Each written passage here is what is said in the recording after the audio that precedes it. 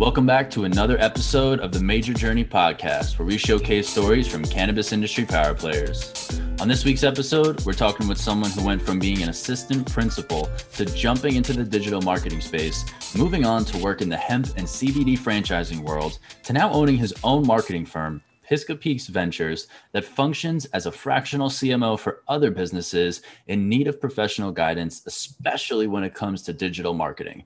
Without further ado, Brandon Bobart, welcome to the show. Hey, good morning, Mike. How you doing today, sir? I'm doing good, man. How about you? I can't complain. It's Wednesday. We're alive, right? It's closing in on the end of one of the better years in recent memory. Everything's good. Yeah, right on. I'm so glad we finally got to do this, man. It almost feels like every time we get on the phone together, we end up going down some deep philosophical, introspective rabbit hole about business and life. And I've always appreciated your curiosity and how you tend to question how things work. And I think that's one of the coolest parts about getting to know you over the last year or so of us working together. So tell us a little bit about how you went from being an assistant principal to jumping into digital marketing, then coming over into the CBD and hemp franchising space, and now leading your own marketing firm, and how that journey kind of took place and the evolution of that. Yeah, no, that's a great question, and thanks for asking. I guess I'll frame it with, for anybody out there who's wondering, can I get out of this career that I'm in, or can I make a pivot in my 30s or 40s or 50s? And I think the point of this next piece is the answer is yes, right? Coming out of college, 2008, 2009, things were tough job-wise. So I got a teaching degree. I had an English background, wasn't really sure what I wanted to do. Came out of school, it was a solid job, ended up in education. Love the coaching aspect, love connecting with the people, love the community piece. I feel like schools are one of the last, real true pieces of community. We're so fragmented. And so that was nice. And I went through that through my 20s, became an administrator, worked in Charleston, South Carolina mainly. So with Title I students, which if you're not familiar, just means a federal designation, receives federal funds for certain social demographic kind of areas. So, but I guess my problem with it was, kind of like you alluded to, is I'm always thinking about a better way to do something. And in the school system, it's a bureaucracy. And so the answer always was, well, how do we do it before? Not how can we do it more creatively? And so, I saw all these, these kids, and they were coming out of school and they had these aspirations and they had dreams, but, they didn't necessarily have real life skills to kind of implement that. So we started working with local companies, doing some marketing, kind of helping them build some internships out with local restaurants, and they would do some social media stuff. And I just kind of fell in love with that storytelling, that kind of combined my background in English, where I fell in love with novels and literature and fiction and nonfiction growing up. And it kind of allowed you the ability to tell a bunch of different stories, right? And you can tell stories, through the lens of different people and different experiences. And so that really kind of captivated me. So I think, 2015, 16 was when I would say, okay, now I've started marketing. And so kind of over the next couple of years, just did it informally. Fast forward to Asheville, North Carolina, 2018, took a leap of faith, man. Saw the ad in the paper. It was for a very low paying assistant type role with a, local burgeoning hemp company called Franny's Pharmacy. Kind of lied to the wife and told her it paid more than it did. So I could take this leap. Took it. Within 2 weeks, I met the owner. I was going to help with build outs for their second location at the time. Fast forward a couple months, I had basically designed my own role. And then I was really able to put my money where my mouth was. I invested in the company. I bought an ownership stake in the franchise company, and then helped Franny and Jeff, the fantastic owners of that company, sell franchises. So we ended up selling 8 franchises in 2019, and I think really helped them put them on the map as a regional, high quality, female founded purveyor of CBD products. And beginning of 2020, had the baby at home, was kind of tired of traveling around to the different dispensaries.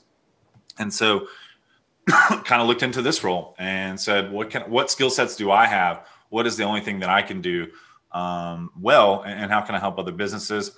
I really saw a niche in the solo entrepreneur getting started, don't have thousands of dollars to get a website and marketing plan.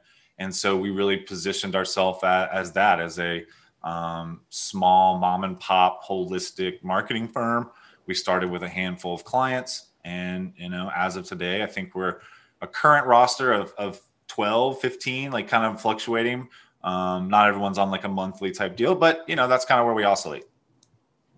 That's cool, man. So one of the things that is really interesting to me is that you kind of got started in education, right? Now, fast forwarding at this like timeline of your career and all the entrepreneurial endeavors that you've kind of embarked on, even taking that leap of faith, going to Asheville and working with Franny's Pharmacy, it almost seems like kind of trail by fire, and you're just teaching yourself as you go along the way. And I'm sure you have, like almost in your DNA, it's like embedded that, or you have like a unique perspective on certain things that gives you an advantage to approaching marketing, sales, how are we going to position a company or brand or a person? But coming from education, do you feel like today's education system is actually teaching us how to think for ourselves and creatively problem solve? Or is it because of that bureaucracy that it's more so just like a funnel, and it's just kind of like, this is how it's always been done, this is what we want you to do? Because I've been going back and forth, and I've just been thinking about this lately. Like, some of the best stuff that I've ever learned has been in conversations that you and I have had, or like conversations that I've personally had with like Franny or Jeff, or just other successful entrepreneurs that I look up to, or maybe even in books or podcasts or YouTube videos. So like, what's your take on that? Because you have a really unique vantage point on this. Yeah. I think, unfortunately, generally speaking, the school system has created a performance-based measure where we are leveling the field, right? All third graders should score a certain proficiency on one test. And it's counterintuitive to the philosophies that they teach teachers, right? They teach teachers and they teach educators and psychologists multiple intelligences, right? You look at your friend set or your network or your business, none of them have the same skill sets.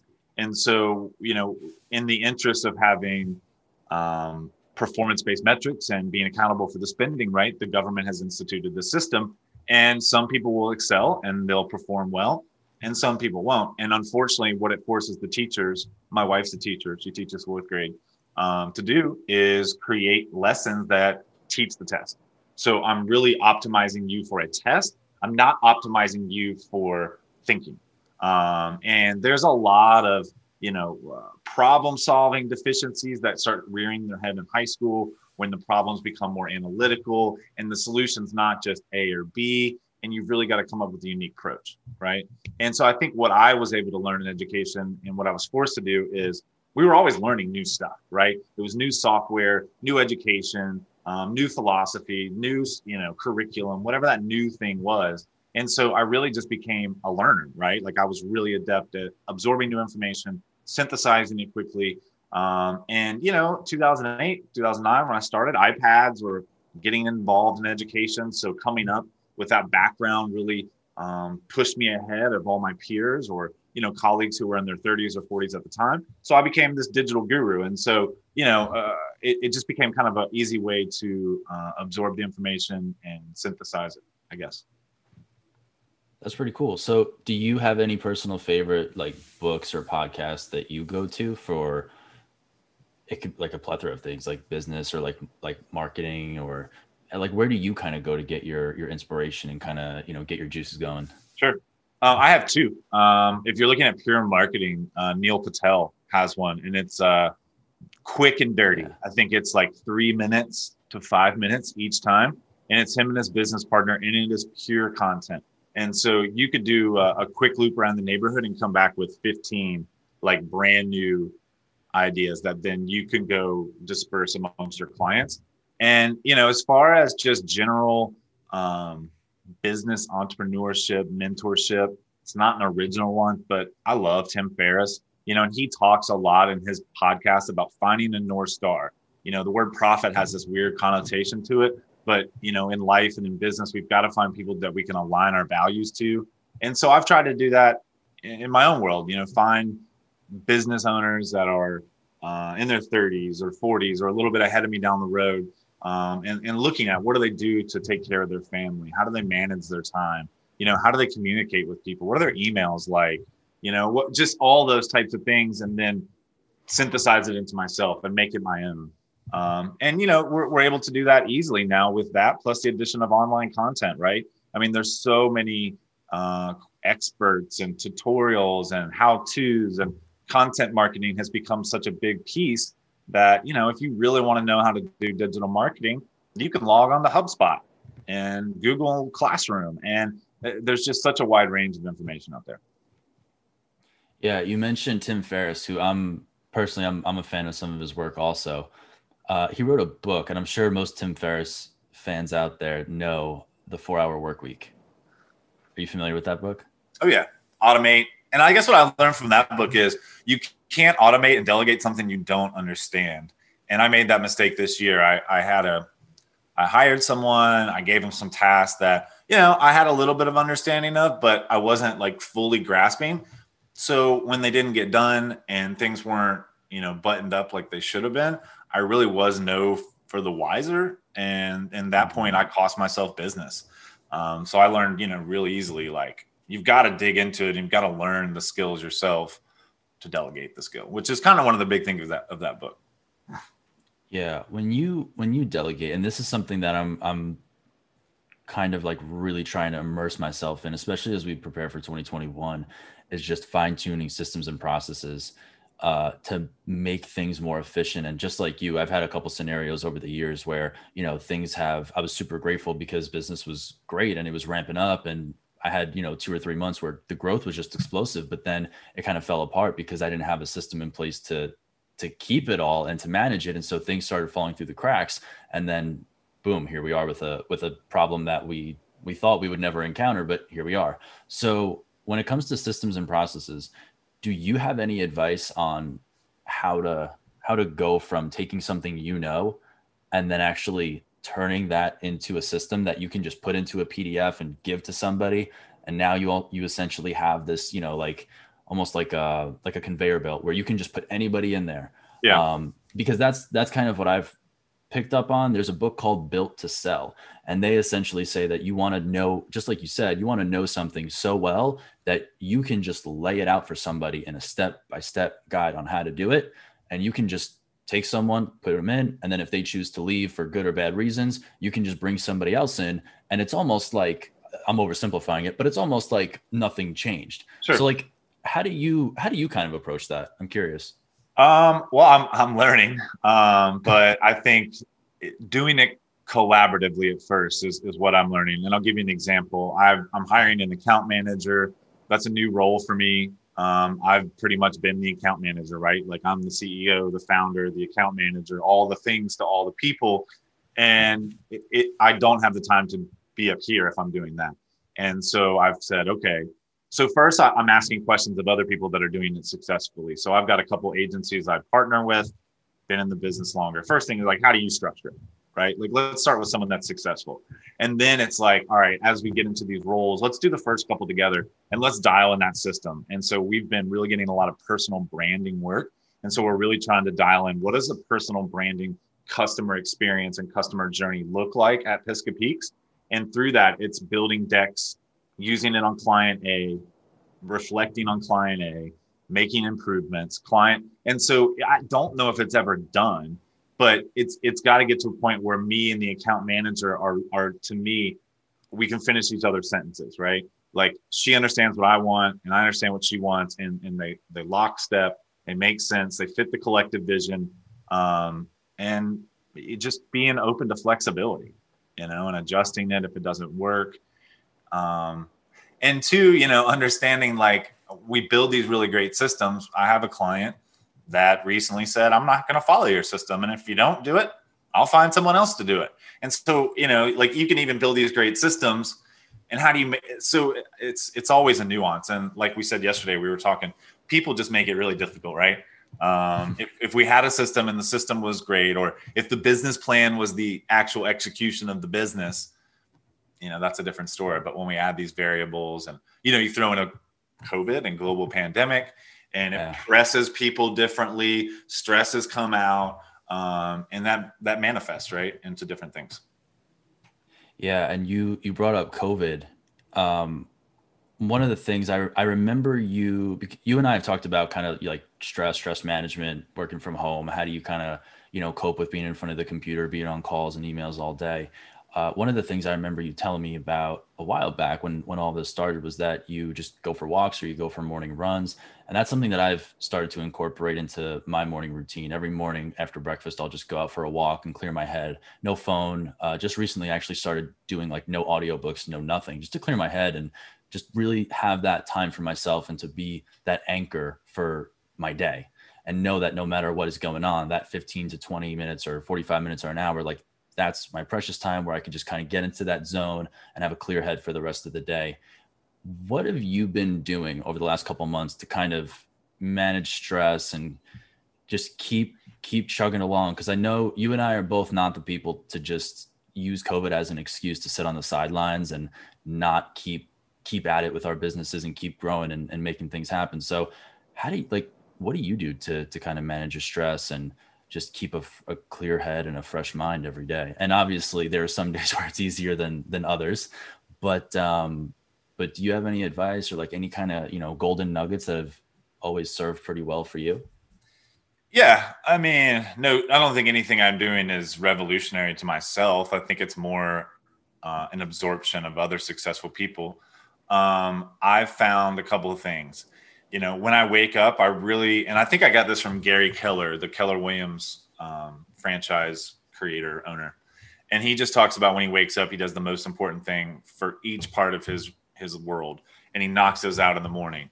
And so if that's, making a client phone call first thing and getting that done, if that's, giving your dog the bowl of food that's going to make that dog's day better. If it's, when your wife comes in from work, you give her the kiss and that makes the rest of the afternoon better. Like if these little things that can just significantly improve, and if you can take care of those early in your day, it leaves more of the day for you. And I think what's troubling or difficult with the work from home is that it's kind of a blob. Right? There's no longer a clear delineation between work and home, right? You can put all your work on Basecamp or Slack, and you can text your wife on the messages, but it comes through the same screen, right? And it's always there. It's omnipresent. And for some people, that's going to drag them down. And so, to find ways to kind of keep their sanity and to keep some clarity and have time for yourself, I think is important. Meditation. I mean, that's been a tough one for me, and I still don't succeed with it every day. But as someone who has a lot of racing thoughts, very over analytical mind, the internal conversation we have with ourselves sometimes is really exhausting. And just think about all the conversations you have with yourself. We talk to ourselves more than anybody else, brother. And those conversations over time do fatigue us, and, to give ourselves a space. And I've gotten to the point with meditation, and it's not like every time you step up to the meditation plate, it's a home run. It's very dependent on the mood. Sometimes it lasts a minute. I really got frustrated at the beginning focusing on time. I was so concerned about, I've got to meditate for 5 minutes or 3 minutes. I came up with a really simple chant, and I repeat it over and over. I've also found that journaling before the meditation helps. As someone who has this really over analytical mind, just having this brain dump of like, I'm really worried about, and then sometimes it's 2 sentences and sometimes it's 2 pages. I've found that makes the meditation easier because I've allowed it a place. And it's, as much as we don't want to be creatures of habit and feel like we're routine based, we are. And the more we get in this habit of coming up with a system, just like we talked about with businesses and having a system to store this baggage, to put it somewhere, it becomes therapeutic, it becomes predictable, and your body adapts, in my view, over time and learns, hey, I maybe don't need to scream at my wife right now. I can write it in my journal or something like that. And I've also found that rereading the journals is pretty funny because 90% of the worries are really silly. You know, they're not these grandiose things like, oh, I'm going to die tomorrow. It's, does the client think that my text, did he read my message the wrong way? Or, you know, did that phone call not go as well? I mean, it's very like, that's what I found, at least internally. And I don't know if that's just me, but I don't know. And then of course the exercise, man, and food. We are what we eat. And it's funny to me working in the CBD space, how many times we had people come in and they would pull the bottle of tincture up and you could tell they don't take care of themselves. Right. And they want it as like a miracle. Like they want to say, hey, if I take this CBD, because that's really easy, I'll feel better. And, you know, there's a big balance, right? Like you can't feel great if you're eating processed food all day. So I think that's just a really big piece of it. Yeah, I remember I was at a Franny's Pharmacy location actually up in Westport, Connecticut, and I was talking to one of the staff, and they were saying how just like you just described, people will come in and they look at this as like the Swiss Army knife, but when they talk to the people that come in, they ask, do you do yoga? How much water do you drink on a daily basis? Are you exercising? Oh, you had an issue with your hip. Well, there's this stretch that you can do. Like, have you incorporated that? And then they come back and they have these follow-up conversations and questions. And people are just so intrigued at how much more there is to this. And there really is no, whether it's like a pill or whether it's like a tincture for CBD, like there's no like one thing. And that's why I heard this the other day. I forgot who said it, but it really stuck with me. There's no key to anything. Like there's no key to success. There's no key to happiness. It's almost like a combination, and everybody's combination is different.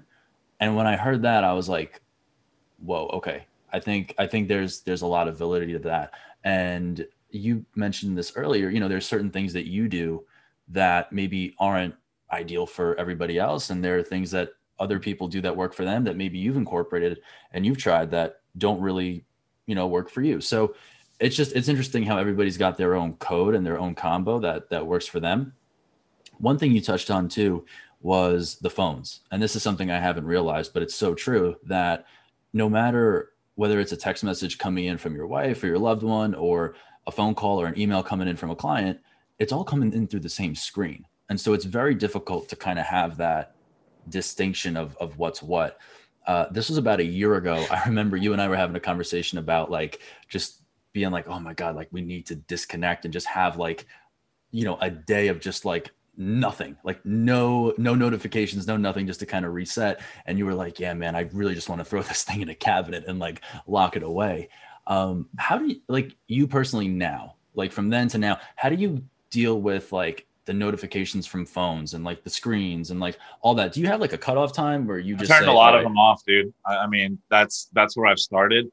And I read a little bit of a biography, or I was an article somewhere, and the founder of Tom's, I want to say his name's Tom, but I don't really know his name. yeah, He has two phones now, and he has a business phone and he has a very simple flip phone that he keeps on him for emergencies. And the work phone's the work phone, and it comes out during work hours and it's put away. And I've really thought about that next year, like, even when we go out, like even when we're, like think of this really cool trip or place you want to be, we get there and we document it with the phone. Like we don't even immerse ourselves in the experience. And I'm a huge, like I've seen thousands of concerts in my lifetime, and when I started going to concerts, people lit a lighter. That was what it did. Like held, and now it's the yeah, cell phone camera. And, the dude's standing there and I'm holding my hands in front of my head, but he's just videoing the live experience in front of him. And I've actually read some information, I don't know if it's true or not, that says the brain is a muscle and it's remembering the situation if you engage it. And if you don't engage it in the situation and you're literally just recording the data on a device, you're not storing it in your brain. That memory is no longer supplanted the same way that it used to be. And so, yeah, you can tap into it later or, this and that. And sure, you can post it on social media, but did you really have the experience, And God, I mean, I'll tell you, 80% of the fights with my partner, communication, dude. I'm looking at my phone. She's talking to me and I'm not listening. And it's like it's almost like a joke now. And I got to do Yeah. something about it because it's just not healthy. And it's not like it's going to change in 5 years. It's not like these devices are going to go away, right? I've got to come up with a process. So, I mean, I'm open to any feedback, but I don't think I've nailed that one at all. That's the idea to have two separate phones and just, after a certain time, just kind of put it face down, leave it in the home office or something. That sounds like a really good one. And I might actually consider doing that because it's hard. It's hard when you tell yourself, okay, 7 o'clock is the cutoff or five or whatever it is. And then you go to open up your phone to text a buddy or, Yep. to text your loved one and say, hey, meet me here for dinner or whatever it might be. Yeah, And sure. then all of a sudden at the same time, you get a call or a text come in from a client. Like you can't not, it's weird, but it's like, you can't not answer it. It's And, so weird how we're like sucked into these things. well, and here's another layer too is, and I think there's a silver lining here with COVID is that we've expanded our reach. Like I'm working with clients in all time zones now, which I don't think that would have been possible or the norm a year ago. So it's a silver lining, right? Like I'm not looking at it as all bad. However, now given that I'm in 5 time zones and I work in 5 time zones, it's a 24-hour clock, dude. It's CNN of digital marketing. We've got West Coast clients that run multiple businesses. They hop on late at night. I'll get up at 4 a.m. to use the restroom, do a quick check, which is my mistake. And then all of a sudden I'm on project management tool and I never go back to sleep. And so, I've got to come up with a way. And for the 2 phones, I mean, they did that when I was an administrator in a public school. And so we had 2 phones and I really got to this. I liked it, because this is my work phone. This is my private phone. No one had the other number. It was because they would subpoena your phone. Like if, something happened, it was very likely. And they're like, you trust me, you don't want to have your phone together. So we're going to give you a separate one and pay for it. And I had that for a few years and I kind of liked it because it's a lot easier to hide the whole device. Yeah. Yeah. No, that's really good advice. I like that. One of the things I wanted to ask you too, because I know you're a lifelong learner and, this growth mindset kind of concept never shuts off for either one of us. And so what's something that you feel like you've learned working in the cannabis space that maybe you wouldn't have been able to learn and absorb in any other industry just because of the nascency of the industry and how regulated and how it's kind of like the Wild West right now. And it's been that way over the last year or so. So what are your thoughts on that? I think being understanding of different people's backgrounds is one. Understanding that not everybody comes to the cannabis space with a pedigree of business experience. And everyone has a different relationship with the plant. And I'm only a sum of my experiences. I had a very, spoiled upbringing. I'm very lucky in that sense. And so I've tried to take that with a grain of salt that not everyone's going to be as polished as I am. Not everyone's going to be as put together. Maybe their website's not as good, but their intention, I think, generally, if they're here to work with the cannabis plant, which is my personal passion, then we'll get past it. But I've also learned that, I don't know, it's exciting, but it's also, I see a lot of profiteering going on. I see people taking advantage. And so I'm kind of neutral on it right now. I'm really just trying to position ourselves to take advantage of the growth that's coming down the road. Being really flexible with clients, understanding that, things are changing constantly. The regulations are changing constantly. Understanding that these people are taking big risks. I've got a client, they're gearing up to, more grow space in the hopes that legislation may change. And, Right. Just trying to be supportive of all that and trying to guide the folks. We were doing some research in some Washington state dispensaries. And, if we want to be taken seriously as an industry, you can't have cookie cutter graphic design that calls your product animal cookies and it looks like it was made in a high school marketing class. And I don't mean that to be disrespectful, but we have to, as an industry, be professional. And while it's great to acknowledge where everyone came from, we've got to come out the other end as a professional industry that is regulatory, that keeps the product out of the hands of kids. It's not marketing. We don't want to be viewed as the fireball industry. That's how people look at alcohol and those particular kind of, and it's not where we want to be. So I think there's a lot. I think it's been an interesting year, totally. I see a lot of folks struggling in the CBD space, and I'm still seeing new people come to the space, right? Like 2020, their idea is to start a CBD company. It's always interesting. So. Yeah, you mentioned a lot of new people coming into the space. What do you feel? So wait, let me back that up. I think relationship building is huge in any kind of business setting, especially in cannabis, just because of how new it is and how people have different backgrounds. And I think people understanding people and getting to know them and being able to communicate effectively is going to be critical to any business professional's success in their space and their role, no matter what they're doing. How have you kind of approached relationship building and networking as a business owner now, and even before, even in your role as like a franchise director with Franny's Pharmacy? Do you have any kind of go-to pieces of advice for people trying to get better at relationship building or networking, or just trying to create a foundation or a solid Rolodex of people that they can kind of call on and have in their circle? Because I think that's a huge part of business that a lot of times in grad school or business school, they don't really teach you about. Right. I think a lot of that comes from my experience in a public school where I had quote unquote clients, and the clients were the families, and I had 900 families, and I really was required. Like, you can just imagine how the conversation would go. Parent walks in, I don't know their name. Like, that's not going to be a very, great start to a conversation. Sure. So it was expected that I knew their names. If we had met, it was expected that I knew the children's names first and last. I knew their story.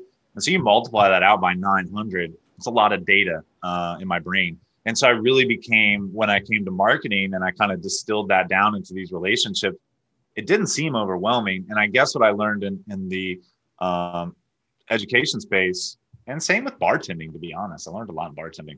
Ask questions first, like learn who they are. In the first 5 to 10 minutes, they always give you something that if you're thinking about it, you can latch onto. Where they're from, what they do they have a family, what are their hobbies? And then push it, right? A great example, we had a call the other day. People are mountain bikers. I told a great mountain biking story, right? It was a funny story. I broke my collarbone. But through that story, we made a strong connection, and they'll always remember that story. And I think with relationships, letting them develop organically, not being focused on a close or a sale. And what I try to do is add value to them first, right? I had a call the other day, guy does point of sale cannabis networking in Ohio, Kentucky, Tennessee. Great guy to know. He's got tons of contacts in the space. I sent him all my information. I sent him my deck. But afterwards, I CC'd him with a couple folks from my network that I felt like would be a good connection for him. Didn't cost me anything. He sees that, hey, I'm looking to build a relationship versus just extracting cash from you. For sure. And guess what? His next email was like, hey, I forwarded your information to our digital marketing manager. We'd love to have a meeting next week to talk about it. So, and things sometimes are slow plays, right? Like, I've been working with one company since July. I call it relationship capital. I've been building relationship capital with them, giving them referrals, little tidbits of strategy here. They're doing a large raise for a large e-commerce business, and positions myself really well at some point next year to be their provider in digital marketing support for a company that has great potential. And if you're focused on extracting the revenue last summer, I would have never got to next summer. So just little tidbits. Yeah, no, I love that. All of that is so true. And yeah, I think going in for the closer, just constantly being like, okay, how can I get the sale? How can I get this? How can I get this? Like, focusing on yourself all the time is definitely a surefire way to have all of that time and energy and effort just backfire on you. And it's not going to leave a good taste in people's mouths when that's kind of how you come across. Yep, I agree. And, just listen and don't try to sell them something they don't need. And I always will ask people, and I do this with quotes. If they want a website redesign, I give them level 1, level 2, level 3. Where do you fall in that? Like, what are you willing to do today when it really comes down to closing? And I find by framing it that way and allowing them to answer the question, then I just typically give them what they ask for. And it's a lot harder to say no. Well, I can spend $1,500, Brandon. That's where it would feel good. Cool, let's do it. All right. Hmm. And they made the decision versus me making the decision. I've also found too with sales, having a calendar link and having them book the call, the response rate, the interest rate, there's just something psychologically about them going in and setting the time, the location, kind of having control over that then kind of puts them at ease a little bit more versus me kind of being the other way around, if that makes sense.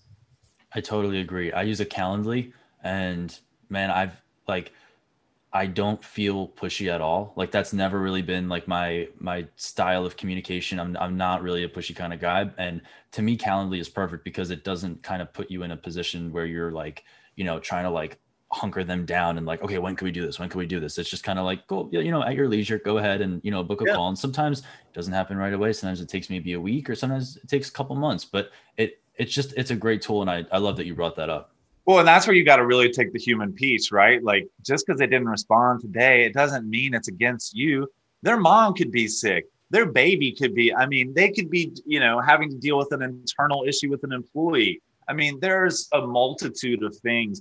And so often we just internalize that and make it about ourselves, right? Oh man, they didn't like my pitch, or my price was too high, or whatever.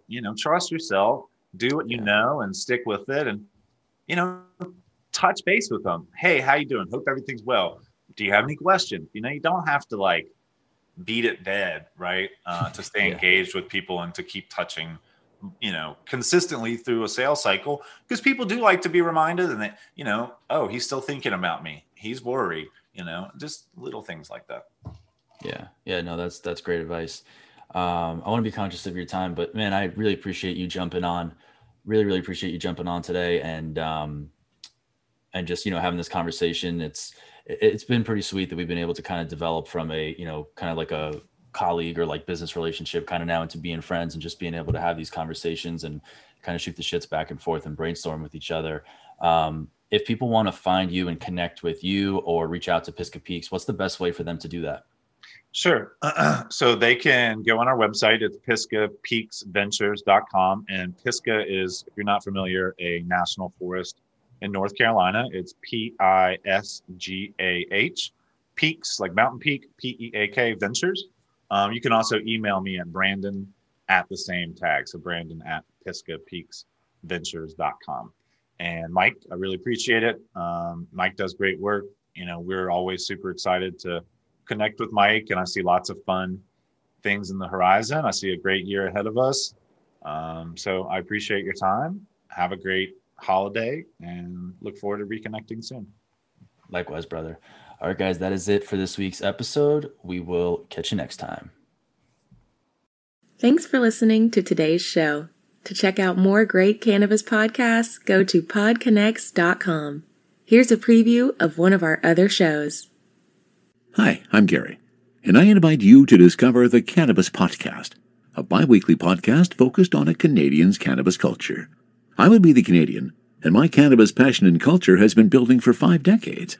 I share that passion for this wonderful plant in every episode, through conversations with cannabis advocates and enthusiasts, stories about the ever-changing legal environment, and some hands-on testing of product in a segment I call Cultivar Corner. The Cannabis Podcast, a Canadian's cannabis culture, one toke at a time.